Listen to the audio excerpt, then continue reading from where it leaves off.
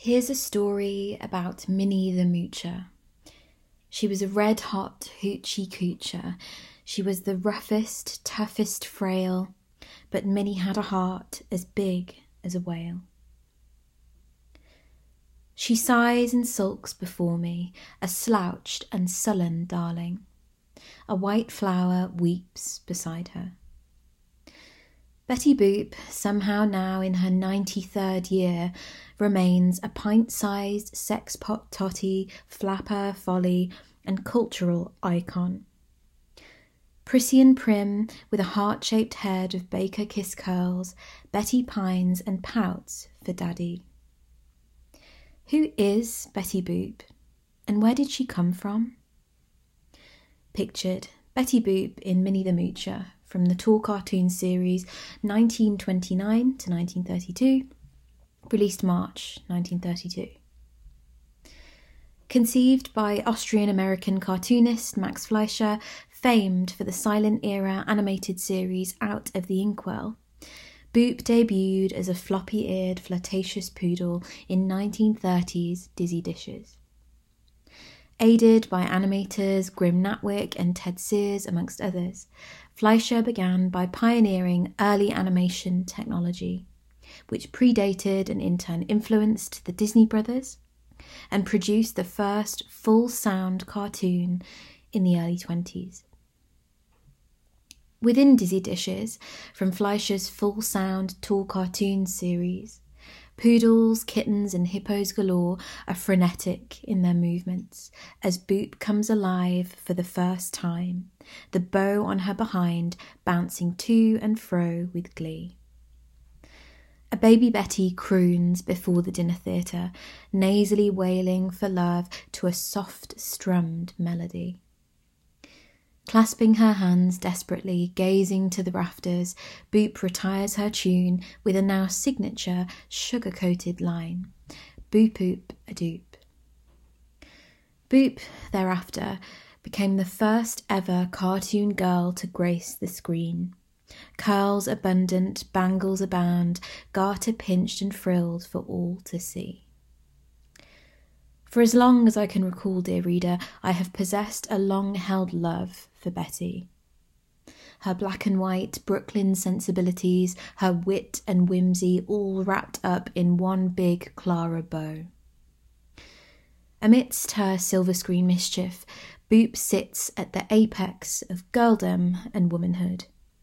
Steeped in innocence, beaming below those big Harlow lashes, Boop embodies an underlying sexuality. Cute but sexy, embedded into the cultural zeitgeist. Pictured, Betty Boop in Dizzy Dishes from the tall cartoon series 1929 to 1932, released August 1930. My research into Betty Boop had been reignited in seeing stars of the silent era, I Love You, Buster Keaton, wherein I revisited 1932's Minnie the Moocher, released 2 years following the success of Boop's debut. An undying icon of the jazz age, Black American bandleader Cab Calloway introduces the animated feature, snaking his way through the frame as the brass band behind charms his elegant, improvised jive. Minnie the Moocher is indeed a strange picture. A fraught and fretful Betty, taunted by her parents, runs away from home with her beloved dog Bimbo. Scuttling through dimly lit, devilish caverns, Boop and Bimbo encounter ghosts, ghouls and skeletons, writhing to the tune of Calloway's croon, in a visual cue to Fleischer's admiration for German expressionist cinema. In the midst of the Moocher, trouble began to brew.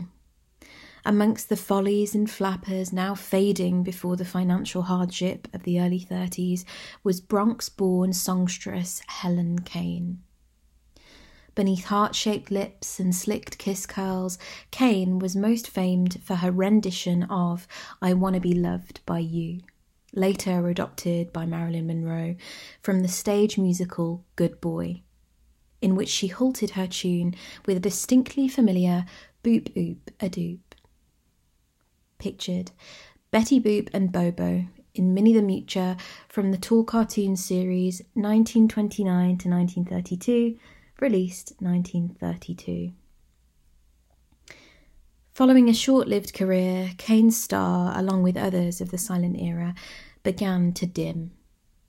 In 1932, Kane sued Fleischer for infringement of her image, branding Boop a mere caricature of her likeness.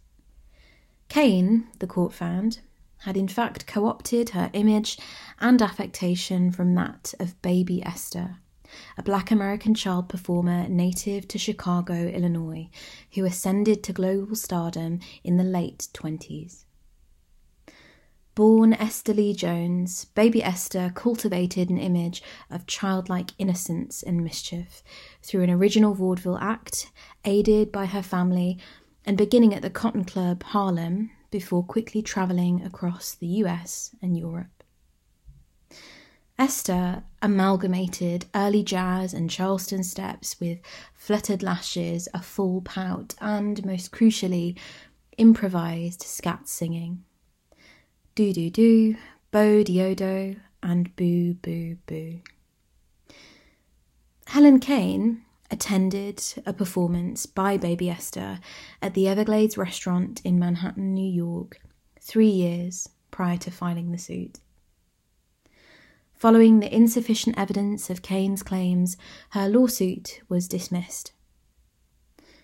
Kane maintained a well-documented life and experienced a career resurgence in the 1950s, appearing on television shows This Is Your Life and The Ed Sullivan Show, and was known for the remainder of her career as the Boop Oop a Doop girl. Baby Esther receded from the stage and disappeared in 1934. What little survived of her performances, bubbly, bright and original, was lost shortly following the trial. There remains no evidence of her life beyond childhood and, conversely, no evidence of her death. I think of Esther often. What became of her in the years following her decision, if at all, to leave the spotlight? Whether any footage of her performances may find its way into an attic, an archive, a studio, online. Whether she lived a full life. Whether she'll ever receive her flowers. Whether Betty Boop, now or ever at all, will be fully understood.